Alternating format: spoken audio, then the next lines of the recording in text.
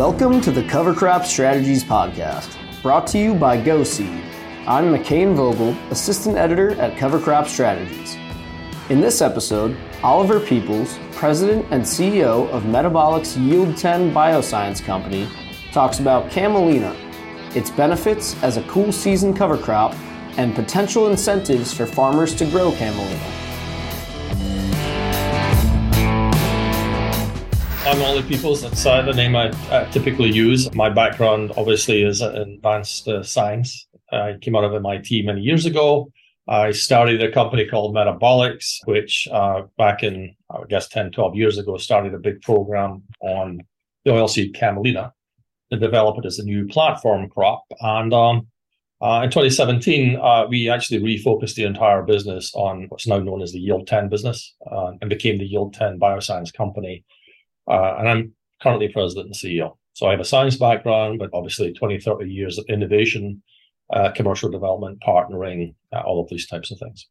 And so what's the main difference now that you guys are known as Yield 10? Kind of how has the company's focus shifted? The focus is, the focus has shifted, first from essentially, I would say, industrial biotechnology to make degradable plastics using fermentation technology, to essentially using Camelina as a platform crop to produce sustainable products. And even since 2017, it's continued to sort of shift more and more towards the Camelina as a business. And really, the business model really is, contracting Camelina production with growers. Obviously, that requires a tight partnership with the farmers, and then seeking offtake agreements for the products from grain processing, whether it's biofuels today, which is obviously a huge interest, or basically in the future, omega-3 oils, specialty omega oils, and then ultimately, further out in time, the PHA bioplastics. So I think some of our listeners are familiar with Camelina. Not all of them are probably. So let's talk about it a little bit more. What would you say makes Camelina an ideal cover crop, and who would it be most ideal for in terms of climate and region? Yeah, so obviously there's both spring and winter types of Camelina, and one of the big attractions, of course, is it requires fewer inputs than things like canola. But Yield 10 developed a very winter hardy, true winter crop from it called WDH2, and last year, primarily in the Pacific Northwest region, mainly in sort of Alberta, Manitoba, we planted about 1,000 acres of this winter crop. To a bunch of fairly skeptical farmers, actually. Farmers are kind of show me people. They want to see it, and they want to see it in their neighbor's farm, and they want to see how it does. And quite frankly, it went extremely well. And so obviously that was harvested, I think back in July, it was harvested and actually delivered to one of our end users, which is a partnership we have with a crusher refiner organization that's private. And so, it's very winter hardy. We've grown all the way through the Midwest up into northern Alberta, as far north as the Peace River region. And as you know, the weather in those areas gets pretty chilly. The interesting thing about it is, in places like Kansas, where sometimes it gets snow, sometimes they don't get a lot of snow. Even without snow, these lines actually survived perfectly well. I mean, it's a very robust plant. And then in the areas of Alberta, what we found, particularly in the dryland areas, we actually had pretty good crops, even though in some areas they only had 1.5 inches of rain over the growing season, which is not a lot of water. So remarkably hardy, remarkably cold tolerant, and yet still very early in this development cycle. So tremendous upside potential. And so you would say it's relatively drought resilient as well? We were very, it's one that you never like to see other crops fail, but and side by sides, we saw, we had a decent crop of Camelina. We had no canola, not us, the grower had no canola. His mustard was really struggling, and yet Camelina looked pretty good. So, that's a great thing for growers to have a winter cover crop that can also, shall we say, tolerate these kind of extreme conditions that growers have been experiencing. So as another crop in the rotations, we think it adds tremendous value, including the cover cropping as well. One thing I know a lot of growers look to when they're planting cover crops is weed suppression. Does it have weed suppressing properties, or is it the kind of cover crop you'd want to kind of plant in a field that's not as weed stricken? Yeah, so, I would say right now, this has been our first kind of large scale experience. And so you kind of need to see it on, hundreds or 1,000 acres before you kind of get a view. So I think it does generally repress weeds. However, we have a pipeline of weed herbicide tolerant varieties coming through the pipeline fairly quickly. And obviously the goal ultimately is to leverage also the weed control from this herbicide tolerant varieties as another mechanism to assist the growers and add value for them. So those things are all kind of coming fairly quickly through the pipeline. I think the first herbicide line is probably going to be released probably 2025. And then behind that, especially for cover cropping, you've got to also deal with the plant back date. If you planted a particular crop, used, for example, a group 2 herbicide, then there's plant back limitations. So you can't really plant Camelina on land that had group 2 in the spring crop because those residues are going to really impair your productivity. And so very recently, we actually demonstrated in field trials that we actually had not only over-the-top weed control, but we had great stacked herbicides for basically tolerance to the residues of both types of chemistries used in group 2 herbicides. So growers are very excited about that. They like this thing because they see we can just drop this in. This is going to be great. And is it meant to be sort of a replacement for canola? Am my understanding of that correct? No, not really, because you can't really grow canola over the winter. It just doesn't do well. I mean, the Canadians spent 30 years trying to do that, and it never really took off because it just doesn't really work. It doesn't have the cold hardiness of Camelina. And I think the other thing that's important to understand is, this cover cropping in the Pacific North, the further north you get, there's fewer frost-free days. So obviously you've got limitations on what you could plant afterwards. But as you move down into Kansas, the potential to integrate this seamlessly into rotations so that you can sort of plant soybean after you harvest the Camelina becomes very, very exciting. And obviously that's why we were doing those tests in Kansas. And so, we got to be realistic. This crop is early. It's got enormous potential. We're seeing good success with these first scale trials. And we have obviously a very strong pipeline of enabling technologies that are coming rapidly that's going to benefit growers as well. So very excited about what we're doing here. So I want to get a little bit further into the weeds, pun intended, of the science behind this and sort of the science aspect of your company. So I guess maybe a good place to start is talking about the PHA bioplastic element of this. Is there kind of a way you can explain this in simple terms to farmers and kind of how it's going to affect them? Yeah, I mean, it's interesting. So the PHA bioplastics, I think, is that's likely to be the third product. And really, what we're trying to do is we're trying to add value to the grain. So think about it from the point of view of, traditional oilseed, Camelina or canola. You basically extract the oil, which can go into, whether it's renewable fuels or food or whatever it is, and then the meal obviously can go into animal feed. And for Camelina, the oil's already got RINs credits for renewables. It has the potential for a very low carbon index, which makes it even more attractive for renewables. And the protein meal has been approved in rations for use in feed. So, most of the hurdles are kind of, with respect to that, are gone. But then you start looking beyond biofuels and you sort of say, well, this is a great platform crop. And what else can you make in it? Well, the first thing we're going to make in it is an oil composition that's been modified using genetic engineering, or GMO, such that it produces high levels of EPA and DHA omega-3 fatty acids, which are pretty important in human health and wellness. The primary source today, of course, is fish oil. And so we have a drop-in replacement, land-based sustainable source of fish oil and omega-3 fatty acids for nutrition and nutraceuticals, which is coming along fairly quickly behind the launch of the biofuel business. So that's number one. But it's not going to be huge acres, but it's going to be a much higher value, which, of course, should be reflected in the pricing to farmers. Then the second thing is obviously this PHA bioplastics. So again, our history is in this area of PHA bioplastics. That's why we founded the original company. And the big challenge always was the cost structure using fermentation technologies.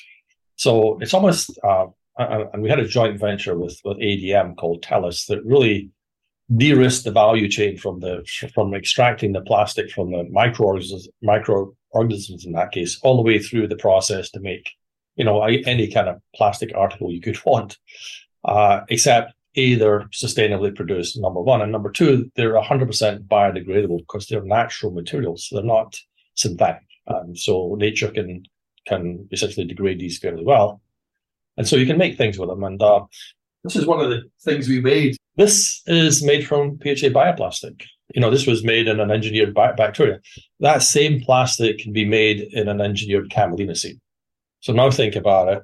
I've now got 2 seed products. I've got 3 seed products. So because of the genetics, Yield 10 is inserted into Camelina. You produce the protein meal still, which is great. So you can still address feed applications. You still get oil, not as much, but you still get oil. But then you get this third product, this higher value product, the PHA bioplastic. And you have to separate those 3 components, which is, again, it's not rocket science at that point. And what you've done is you just upgraded the value per acre of the harvest, which, of course, again, should benefit the grower and allowed Yield 10 to then increase revenue. And of course, bioplastics in the context of the plastics market, there's almost unlimited demand at the right price point. And the challenge with the earlier technologies using fermentation is you first had to produce a crop, you had to extract sugar, or you had to extract oil. You had to build a very expensive fermentation facility costing hundreds of millions of dollars. You had to use a lot of energy. And then it was a very inefficient conversion process from either sugar or oil to make the bioplastic. By doing this directly in seed, you don't need any of that. You basically have an extra separation step in a crushing facility. And lo and behold, you have a material that has just enormous global potential, which is something that would be pretty disruptive. So very exciting in the future, but we've got to walk before we run. So we've got to get this biofuel business up and running.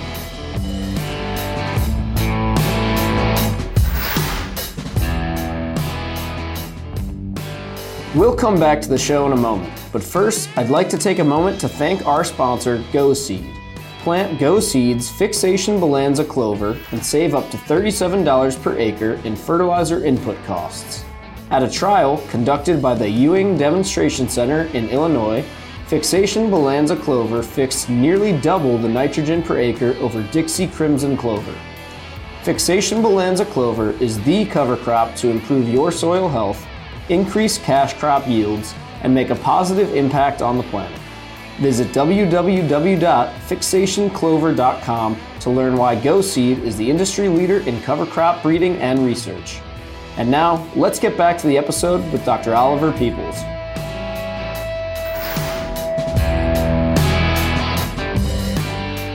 So the goal eventually would be to provide some sort of like incentives directly to farmers for growing it then and job number one, this has got to benefit farmers. If this doesn't benefit farmers, guess what? They're not going to grow it, nor should they, right? They're business people, and very savvy business people. So now our goal would be to sort of make sure that they prefer to plant our seed because our seed generates more, is easier for them to use, number one. B, it helps them with the other rotations. It makes it very simple for them. Number 3, it actually generates some extra revenue. It's got to be a win for them. And our goal is a win-win partnership with growers. You talked a little bit in your answer about sort of making like gene changes to major crops. What exactly does that do? Can we talk about that a little bit more? Yeah, farmers are very used to this. The bottom line is pretty much all of the soybean, canola, corn, cotton, even sugar beets in North America are all traditional GMO, right? And obviously there's a tremendous track record of not only utility to the grower. It's been a tremendous boom for the farmer, but it's also been a tremendous boom for sustainability because of enabling things like no-till agriculture, right? So that's been huge. Massive reduction in the use of chemical pesticides because of the BT, the insect tolerance. So in general, there's been huge benefits to agriculture overall, and including basically increasing food production. So, we decided a number of years ago that, we have to be believers in this technology. We see the real value in it. And we weren't going to be shy about using it in Camelina because ultimately it has to become a high-tech crop comparable to the performance of these other crops. Therefore, you need all the bells and whistles and traits that the growers are used to. So we use both GMO, traditional GMO. In fact, the herbicide technology we're progressing very quickly is based on GMO. Is based on technology that's well proven in canola and soybean. And so we're not reinventing the wheel here. We're redeploying a proven technology with a long history of safety in a new crop in a way that allows us to leverage that. And then the second thing we do is genome editing. There's been a lot of buzz around genome editing, and we made good progress with that. It's a fantastic tool. It's pretty much an advanced breeding tool. I mean, that's really what it is. It's not.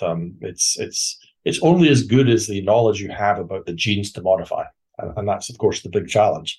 It's not the tool; it's the targets. And so we've made great progress with that. We've actually got genome-edited Camelina with higher oil content, altered seed color, and then you think about some of the big issues that not big, but things that can be addressed with this. For example, you want to improve the quality of the meal for a particular feed application. Genome editing is ideal for that. We've also got genome edited lines that have higher yield, and with growers, yield is pretty key. So we're very excited about where we're going with this. But job number one is obviously getting these GMO varieties of Camelina ready for the grower as soon as possible. And we're very excited about that for a couple of reasons. One, tremendous progress has been made. We have clear line of sight when this is going to happen. But the other reason for it is under the secure rule in the US, they're taking a very solid science-based approach to the regulatory process. And so we already filed for regulatory approval for the first of these. We do expect to receive that sometime later this year. And so that process and the challenges associated with earlier regulations has largely been addressed. Again, it's based pretty simply on just the tremendous history of safety and efficacy and value in use that these technologies have demonstrated. You guys use these tools, the Trait Factory and Grain, is that what it's called, right? So I guess once again, in simple terms, as simple as possible, what are these two tools kind of doing to help target these? Yeah, so Grain is really kind of a way to mine data. Because if you look at what the ag sector industry's generated over the last decades, it's tons and tons of data. I mean, just enormous quantities, terabytes. I mean, they've got so many bytes, I can't count them. The reality of it is, however, translating that into actionable targets is really been an issue. So, coming from our advanced synthetic biology background, in other words, really looking at living systems as chemical factories and applying chemical engineering principles, we built the tool called Grain, which is a data mining tool. And what it does is it sort of says, if you want to increase grain yield or oil content, the following things would have to change. If you treat it like a factory, the following things have to change. And then Grain allows you to sort of search the public databases and say, how would we accomplish those changes? And you get a prioritized list of targets. And so, for example, we took a look at, let's look at increasing oil content in Camelina. And sure enough, we helped out 200 top line targets. We reduced that to 20 and tested 4. And all 4 actually impact oil yield in an interesting way. And then that gives you kind of a focus to then leverage and do the right design of changes that you need to optimize performance. But one of those, a gene called C3020, we see a 10% increase in oil. And literally, Grain allowed us to pick that out of the ether space. I mean, that successful. So it's very exciting. A lot can be done with it. But right now, again, and we have a pipeline of these things also based off of Grain, including, advanced, obviously, GMO technologies for crops that we've been able to demonstrate can actually double yield. Now, they're quite far from commercialization, but the concept of doubling yield through this advanced technologies is really very exciting because it could really massively shift the timelines. And I guess the last thing I would ask you is what else do farmers need to know about Camelina and the future of the crop? We if you do some crude math and you sort of say in the US at least, and you sort of say, well, what could be the next big crop? Well, first of all, we don't have new land. We're getting less arable land every year. In fact, I believe we lost 20 million acres in the last 20 years. So we have to look at land differently. We have to look at it from the point of view of how do we sustain this essential resource, perpetuity, because we're always going to have to eat, number one. And number two, how do I get the most out of it in a way that actually protects the quality of the land, the organic soil carbon content, this type of thing. And the thing that comes to mind fairly quickly is cover cropping, obviously. And then you get to the key question, which is, well, how do I make that pay for the grower? Not just not over the long term, but near term, right? And so that it's not a cost for them. And so you see in the Farm Bill, obviously, there's $5 an acre in crop insurance. That's a help. We see some states providing additional incentives. But what we believe is the answer is cash cover crops that enable us to increase productivity, generate additional revenue for the grower, and allow this to be seamlessly integrated into the existing rotations. And we see there, you could readily see 44 million acres of cover cropping. If you just take roughly 25% of the total soy and corn acres, and say that's cover crop with, oil seeds like Camelina or even pennycress with other folks, and you say, actually, that's a pretty big contribution. That's a pretty attractive proposition. So that's kind of this longer term strategic vision, is to get this to millions of acres. But obviously, as a small company with a pretty small staff, terrific staff, but small, we have to really focus. And obviously, we're driving forward now in commercial acres and really focusing on the herbicides, which we think is going to allow us to ramp the acres really quickly. Big thanks to Oliver Peoples for today's discussion. The full transcript of the episode will be available at covercropstrategies.com/podcasts. Many thanks to our sponsor, GoSeed, for helping to make this Cover Crop podcast series possible.